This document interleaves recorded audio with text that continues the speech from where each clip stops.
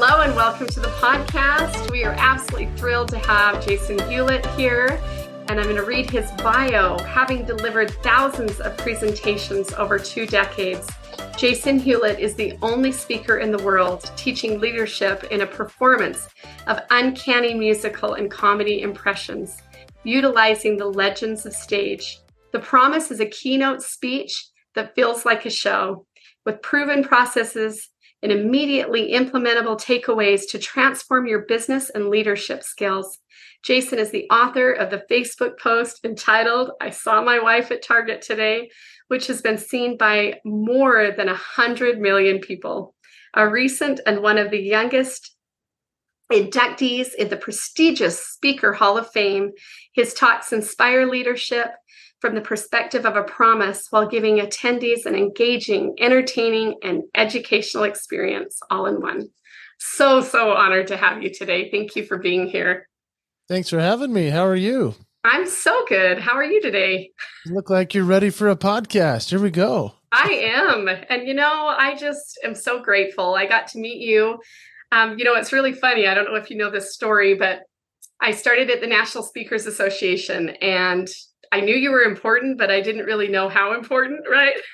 Oh, gosh. And really, truly, I just got brave and went up and asked you a question. I don't even know if you remember this, but I told you that I was wanting to start speaking and sharing my message. And you asked me one question, and that question was, did God give you a message to share?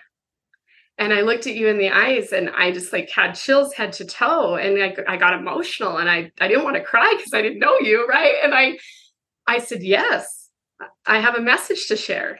And then I think you said the words, well, then how dare you not share it? Then go do it. And the thought came to me, heck yes, I'm going to go do this. And I have. For this last year, I have shared my message. I have been able to create this podcast all because of that question that was so inspiring, Jason.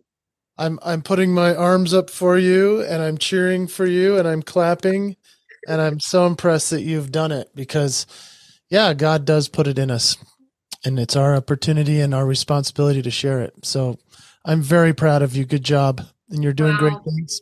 I'm really grateful, and even creating this podcast to help other people find ways to share their message and get out there. And I'd love to hear, how did you get started? I had you to ask this question, and we know a lot of wonderful things about you, but what kind of led you onto this journey of speaking and helping people and such fun comedy? What would you say? Well, candidly, my career began, I believe, when I was in grade school as a young boy, just realizing that I could make people laugh. And so doing impressions of the teacher or of movie characters and singers and things that I could do naturally, that was really the first place that I realized I could do something that was unique. And it wasn't until I was a missionary in Brazil for 2 years for my church that I realized, wow, this translates even when I don't speak the language well. And so I was making people laugh even while I was supposed to be teaching them the gospel of Jesus Christ. And that was an interesting thing to realize. People wanted to be entertained, and then I could then draw in the spirit of what I was doing. And so I thought, combining both is a wonderful thing. When I was 21 years old, I was done with that service. I came back home to Utah, and I decided I wanted to get into the performing business. And even though I had scholarship offers to major universities, and it was assumed that I would be going to school and doing kind of the traditional route, instead I began work on a show of music, comedy impressions, and I spoke at firesides, which are like events that my church puts together for youth usually. And I would speak at those fireside events where young people would listen to me, even though they were about 5 years younger, but talking about how we could live our dreams, but we could also live on purpose and in faith. And so as I did all of those things all at once, I found myself in Las Vegas as a Las Vegas entertainer. As crazy as that sounds like a big transition. Really, it wasn't, because I'd been working on performing for so long. And I just had the right connections because of my father, who was very connected with the right people, as well as a couple of mentors that I've written about extensively. Chris Polis, Coach Tony Ingle, some people that opened doors for me that made my life really amazing right away, to have opportunities in front of major producers in Las Vegas and be a performer. But it mostly comes back to my dad, John Hewlett, who was able to get me in front of the right people. And I'm so thankful for all of the mentors that opened the doors. So when you ask, how did I get started? I guess the long answer is truly, I've been doing it my whole life anyway. And I believe that I was meant to do what I am doing. That's why I feel that I have the confidence I do in it. And even though I'm still trying to improve every day, as we walk in our humility and in a fine balance of confidence as well in what we know we're supposed to do, I believe we can succeed in that. And so that's how I've made my career. I've been doing this now. Gosh, Talia, I'm 45. So I've been doing it for almost a quarter of a century. It's incredible. Well, you've only got a year on me. I just turned 44, so you're a Yeah. little older. Well, it's funny because I met one of your friends. We met her, Candace, and she kind of leaned over and said, "Yeah, I grew up going to school with Jason." I said, "Really?" I said, "What was that like?" And she's like, "Honestly, he was hilarious, even in kindergarten. Like, he would do the funniest things." She started to tell me a little bit, but we felt like we were kids in the back of the class talking, so she didn't tell me at all. But she was so funny to just say, you kind of always been this way. I was curious when you led on that and on your mission, like what things would you do? I mean, that is such a difference with a language barrier. I mean, you've got such great expressions. I'd be curious to hear or see how you engaged people, what started with you sharing that part of, your religion through the humor. That's a great question. And the challenge for the people that are only listening is they may need to go to YouTube to watch this, because what I did as a missionary was you would have to knock on doors, and it's not a knocking door situation with your hand on a door. There's actually a fence. And so you'd have to clap from outside of the fence to try to get someone to realize you're at their door.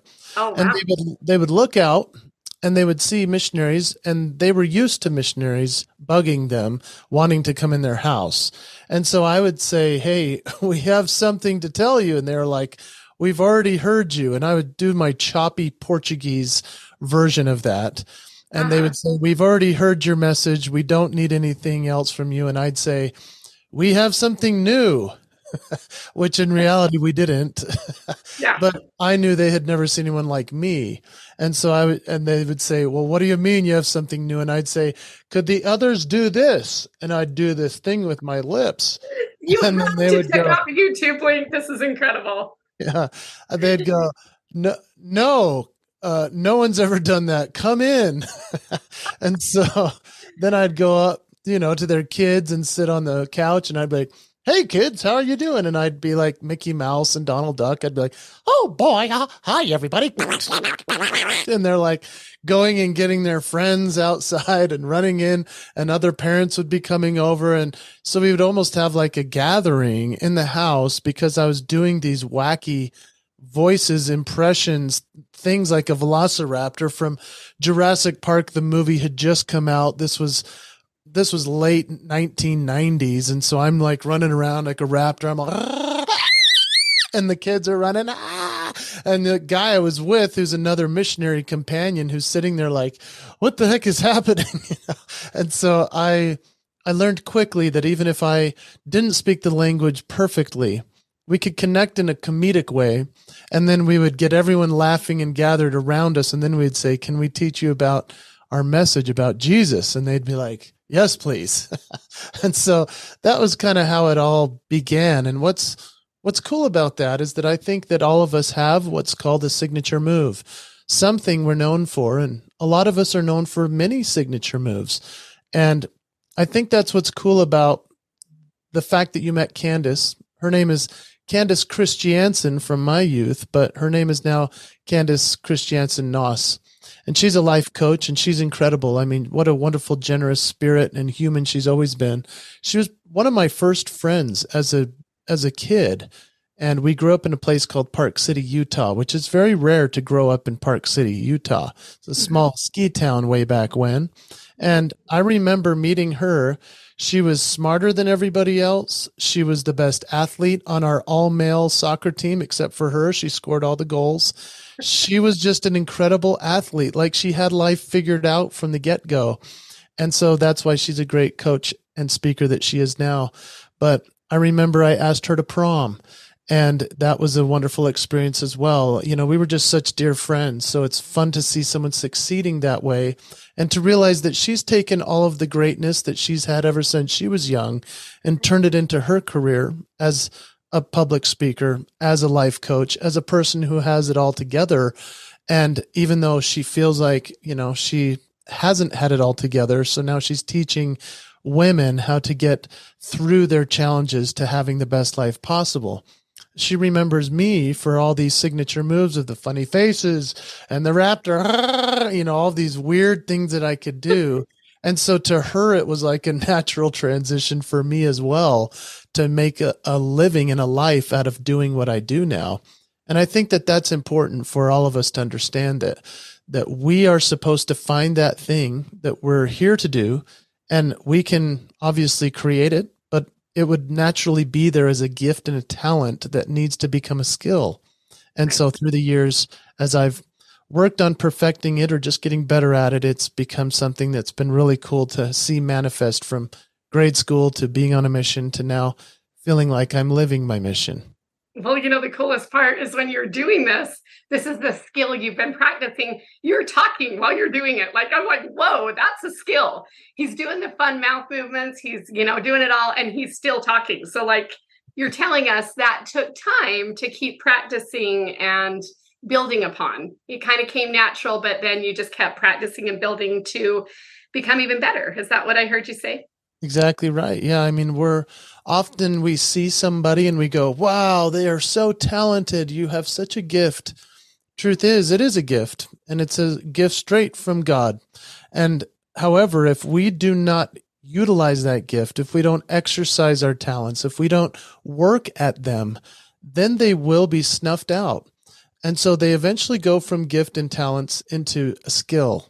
And the more we work at that skill, the greater it appears that we haven't worked on it at all, that it's just so natural. Everyone's like, oh, you're naturally gifted. We are, but we need to work as much as possible to perfect that skill and get to the point where people are just like, gosh, I wish I could do that. And I say to them, well, you have talents I don't have. I have talents you don't want. You know, and that gets a laugh.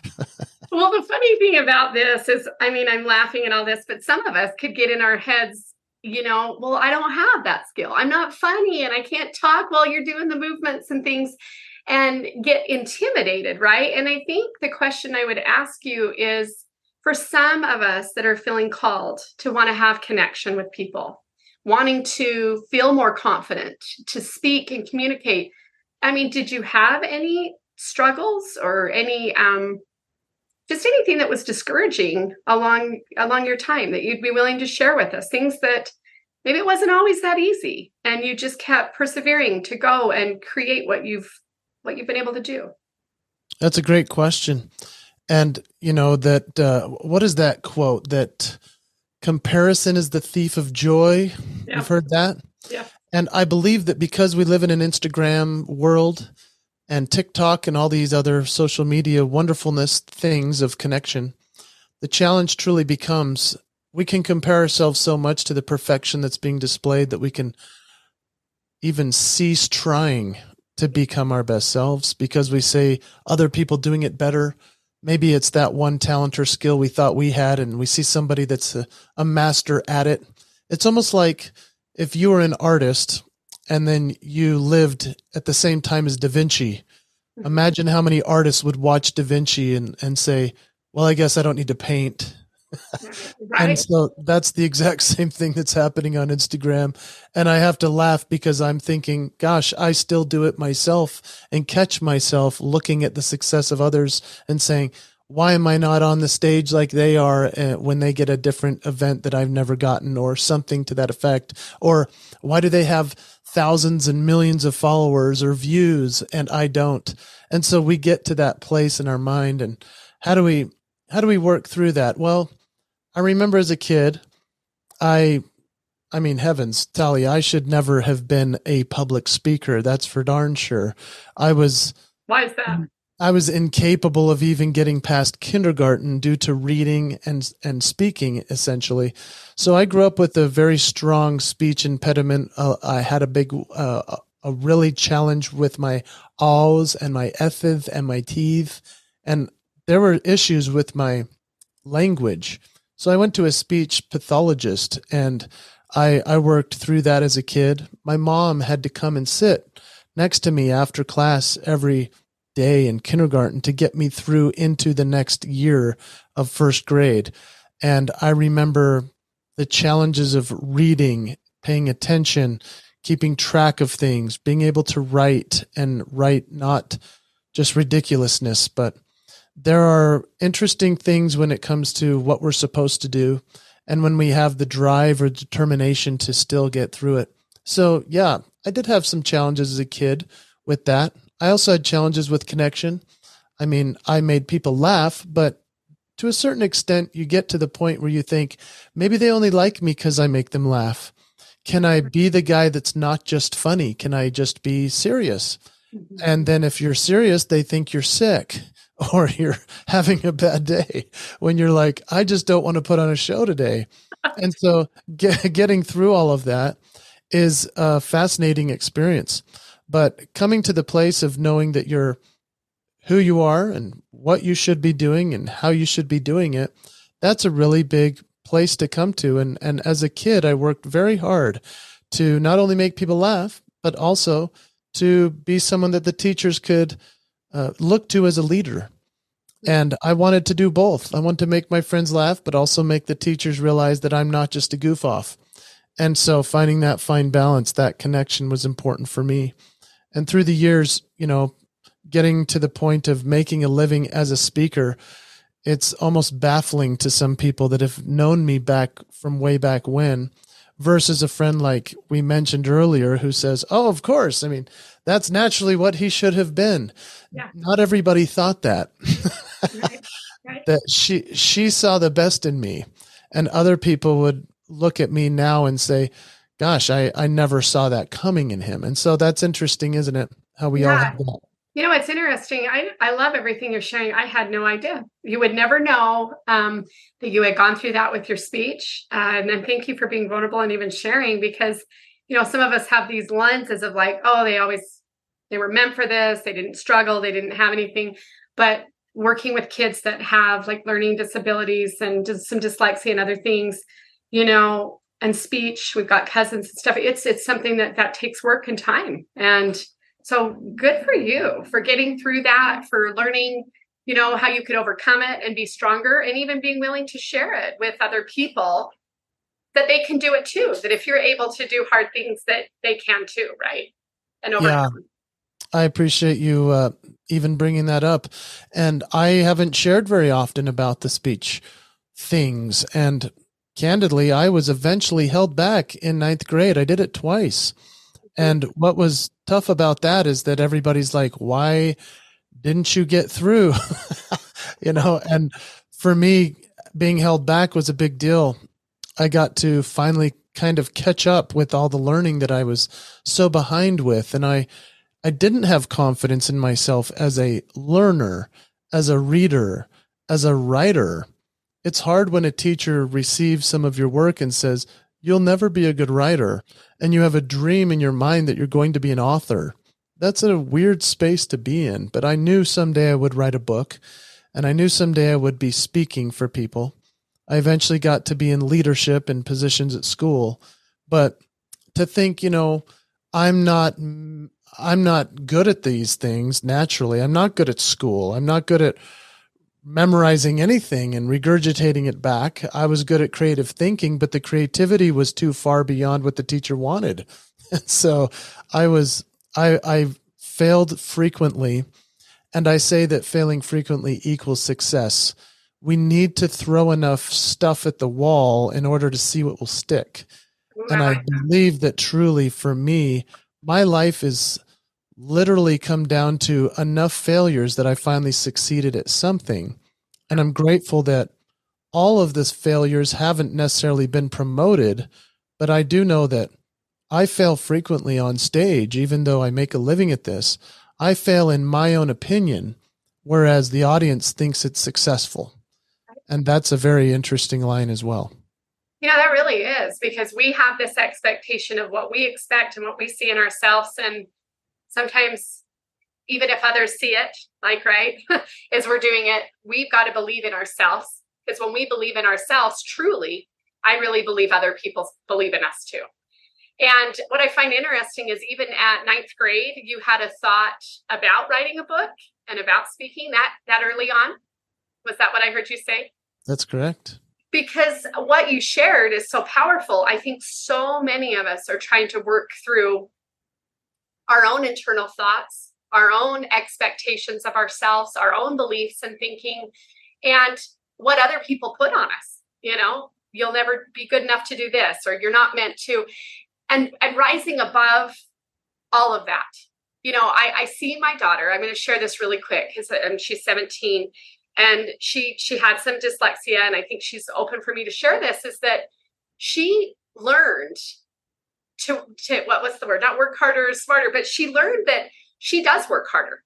Things came a little easier to my son, but he didn't feel like he had to work as hard. For her, she put in the extra time and the energy and do that. And I see her being successful in so many other areas because she learned how to work hard and work through challenges. So when you said that about the failures, I really believe that they're really not failures. They're just helping us be able to get to the goal, right? They're actually gifts. And I don't know how you feel about it, but I really look at these things as gifts to help us become greater and stronger if we choose to see them not as failures, but, becoming who we're meant to be.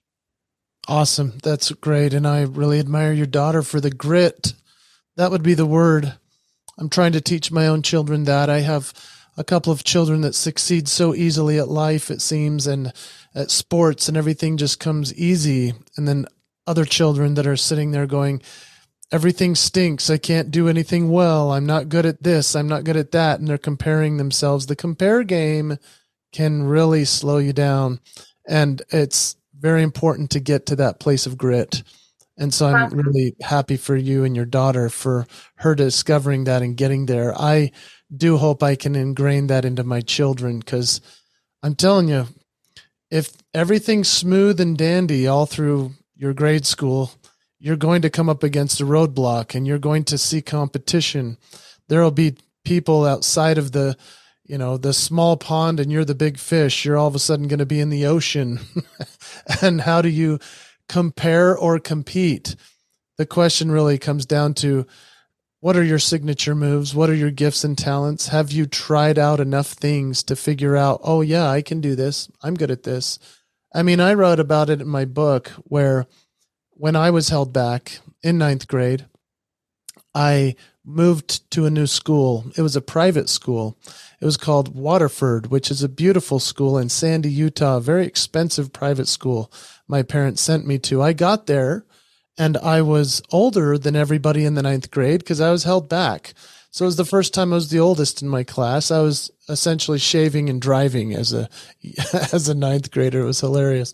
But here's what happened. I found out pretty quickly that the funny guy was not as accepted right away. And so then I thought, okay, what other talents could I do to make them like me? And then I tried to do art because I was an artist. I could draw people well, and I could do really good cartoons. Nobody cared about that. And I just kept realizing that there were other people that were better at art than me, or there were people that were funnier than me. And so eventually I came to the realization that I could just be nice to everybody and be kind and complimentary. And as I learned everyone's name and I memorized their birthdays and I figured out ways that I could serve them, I became everyone's friend in the entire school.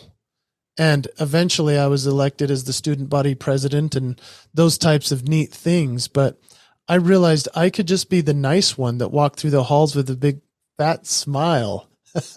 And that was enough for people that would either not thinking they had a friend, at least they knew I was their friend. And so when we think about signature moves, maybe we're not the funniest or the smartest or the best artist or the best writer, but we can be the nicest. We can be the happiest, and it's a choice. And so that was a very important thing for me to realize at an early age.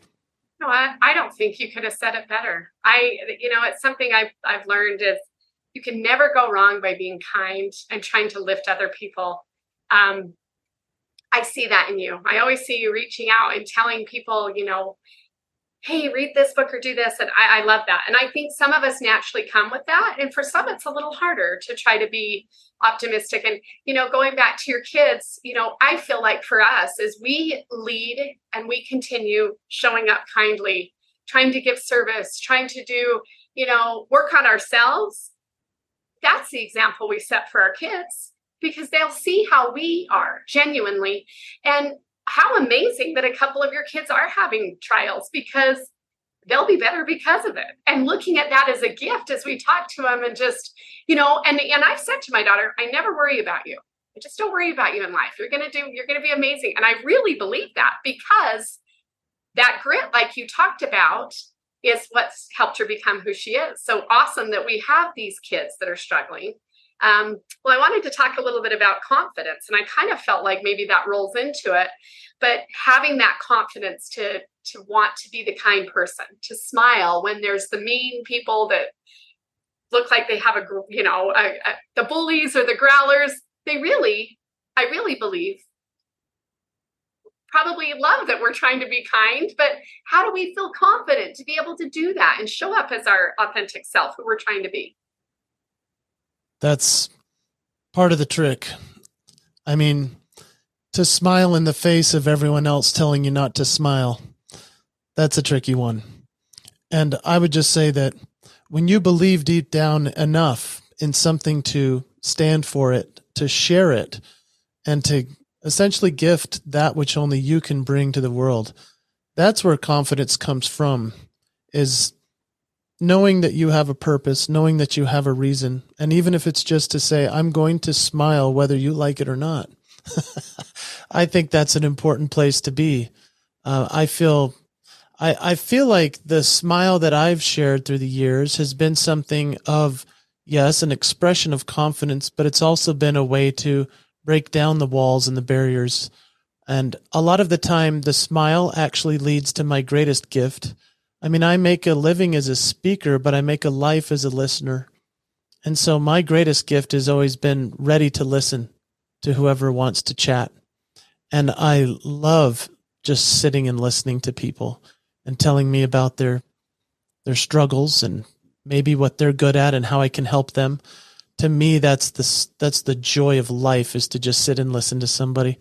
I find it ironic, though, that I'm such a speaker as a living, but I made a living early on as somebody who listens to a voice of somebody else, and then I would impersonate it. And so I made a living first as someone who listened, and then made him laugh or made him sing along by doing music, and impressions and that kind of thing has led to a great living for me.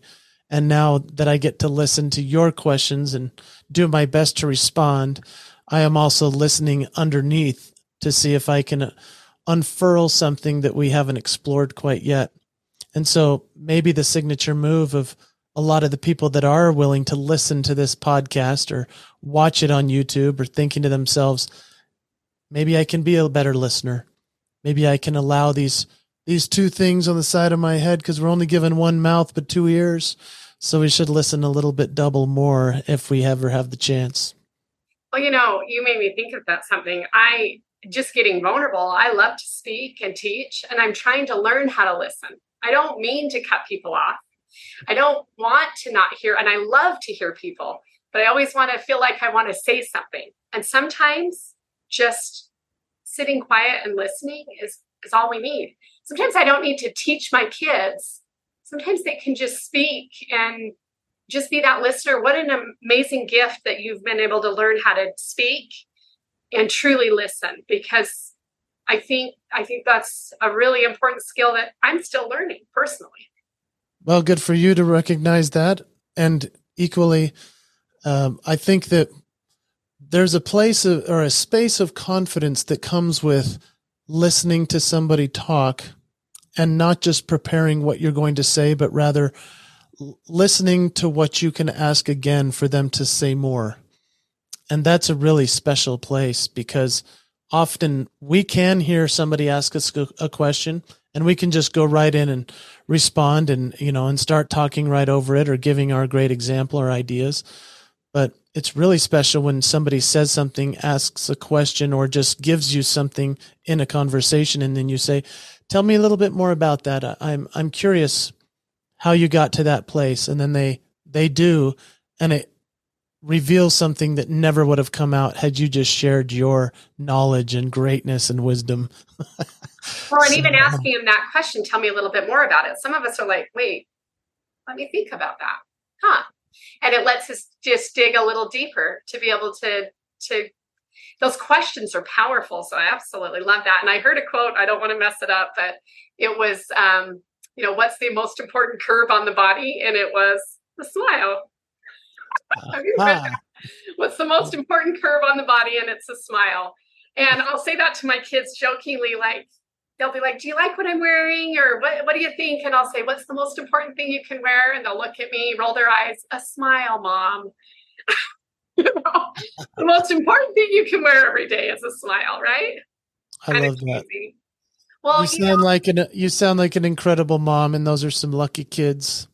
And, I'll tell you, as a dad of 4 kids, obviously I follow the lead of my wife, who's just brilliant at this mothering thing. And she's an incredible wife as well. So I got the double whammy of joy with this wonderful woman. But I'll tell you, those kids, there's nothing like the laboratory of learning of being a father and just sitting there and thinking, I thought I knew what I was going to do when this all came to pass. And now I really don't know if I know anything. Isn't that interesting how these kids teach us so much? They're brilliant. And their absolute divinity. It's amazing the spirits that they bring, and they teach us so much. And it's so frustrating for a dad who sees a child with such greatness and in those middle years of middle school and high school, when they start to lack confidence, they start to see themselves not as great as we see them. The problem that a lot of parents have is that we think our kids are invincible or, the best of the best. And then the kid starts to see themselves not nearly as they should. And then they start to make bad choices or start to put themselves down. And it's really been interesting, Talia, as I've practiced trying to listen better and trying to help them through their confidence challenges, because our bodies change, our faces change, our teeth change, our whole life changes with the physical things. Then there's the chemicals inside our brains and our bodies that are going haywire. And it's really a fascinating time to watch as a dad, these kids going through that, because I go, oh, I remember that.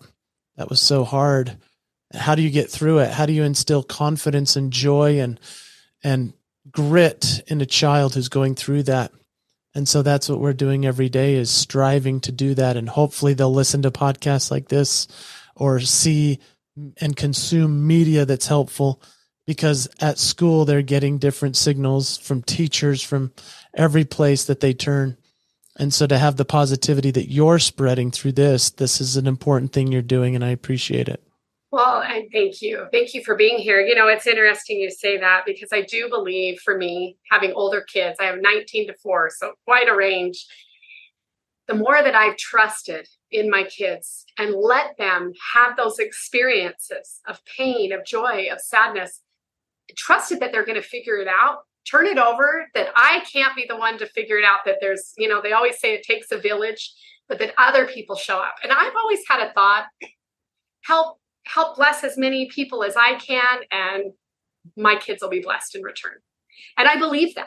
I really do believe that, because most of the time it's not through me that they want to hear. They're not listening to the podcast. A couple of them they did. But It's because my son's seminary teacher was on there and a few people that they really thought were super cool, and I'm sure many will listen to this one.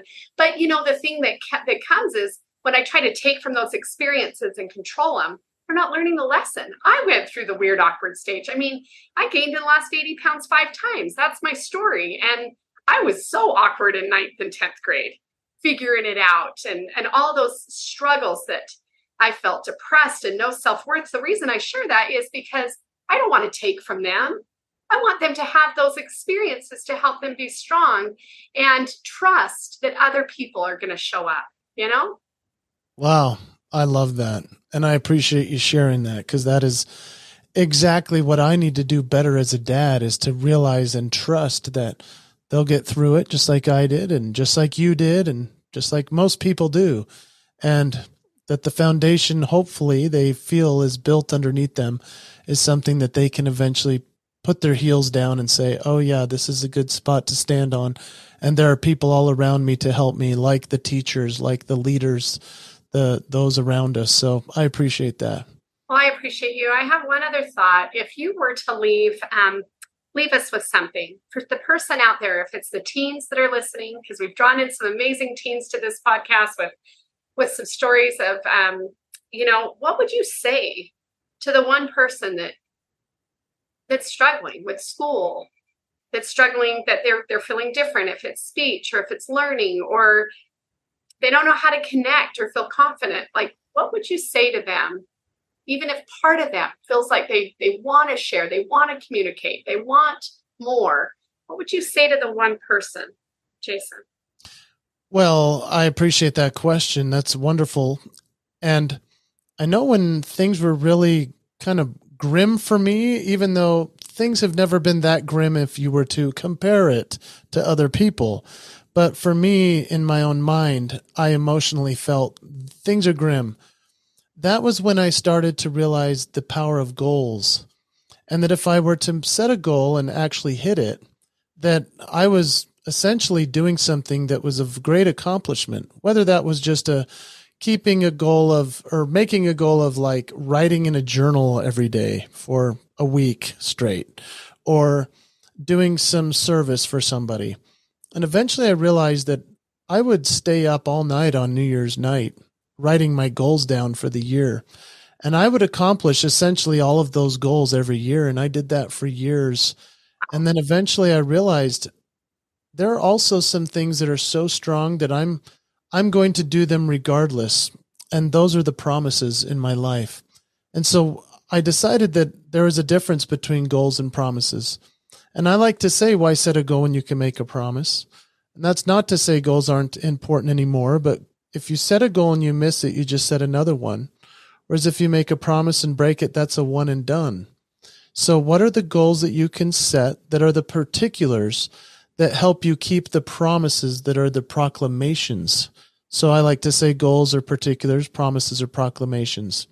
So think of for yourself what goals you could set and what promise you want to keep every single day. For me, the overarching goal or overarching promise of my life is I'm going to spread joy in every interaction. Even before this podcast, I was on a phone call with an event planner who actually really didn't help me out with the last event that we were supposed to do together. They held the date for a couple of years, and I turned away other opportunities, and eventually the event never happened.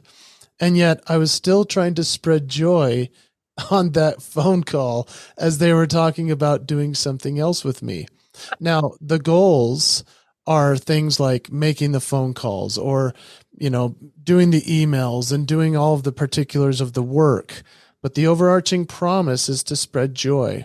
And so when I wrote my book, The Promise to the One, and the one is yourself, and here it is, there's plenty of them on Amazon, I'm sure. But the promise to the one is the promise to yourself. What is that one promise that you promise yourself you'll do every day? Whether it's a promise of health, promise of joy, promise of service, promise of listening. You can make a couple of promises that are pretty powerful. You just need to make the right ones and keep them. And all the other goals fall into place so that you can achieve that. When you do those things, you'll find greater confidence. you'll find a greater connection with other people. And you'll find that you are living the promise that you're meant to come here to find and discover for yourself. And when you do that, your life will be rich and blessed, and you'll be the blessing in other people's lives that they're needing. And I know that the people that are listening, every single person listening, has great signature moves that the world needs. And how dare you not share them? Because you need to live the promise, and you've got this. Oh man, Jason, that is so wonderful. You know what? That just is encouraging. And even for those that are like, but I can't promise to do the big things, we can smile a little more. I mean, we can look at someone in the eyes that's got their head down in the halls at school. I mean, the bullies that are bullying maybe just want a little bit of love and kindness, and share joy to the teachers that are overburdened from all the kids on their cell phones. And right, like we can do the little things. I love how you're saying that. It doesn't have to be big, just one promise that we're going to be a little better every day. I love how you say that too. And a lot of times I've proclaimed that the promise is aspirational and that it's far reaching. But honestly, the more I've spoken about this around the world now, I'm realizing that the promise is a low-hanging fruit. Because to just say my promise is to spread joy, that is really simple. It's not that hard, but it's actually really hard for some people that don't focus on it. And so it can be aspirational, but it's also something that's very foundational. So it's not just an umbrella, but it's something we can stand upon and say, this is the foundation of what I'm going to do to create a life of confidence, connection, and helping spread the best of life that I can throughout this world. Well, I absolutely love that. And I'm just so grateful for everything that you've shared today. I know that we can do that. I know that we could reach for the low-hanging fruit. And it's interesting you talk so much about joy, because in this podcast, what we've shared is it's really not about the circumstances that we were going through. It's about trying to find joy in what we're learning and growing from. And you definitely have shared some joy with us today. And just want to thank you so much, Jason. Thanks for having me on. I appreciate you and the joy you're spreading. It's wonderful to be on this with you, and I wish you the best, and I'll support you any way I can. Well, and I know that, and you're amazing. And if you guys want to look at his book, and he has this brand new YouTube channel that's phenomenal, we'll put all the links down in the show notes. And again, Jason, we've got this. If we can share creating confident communication one person at a time, then we know you can too.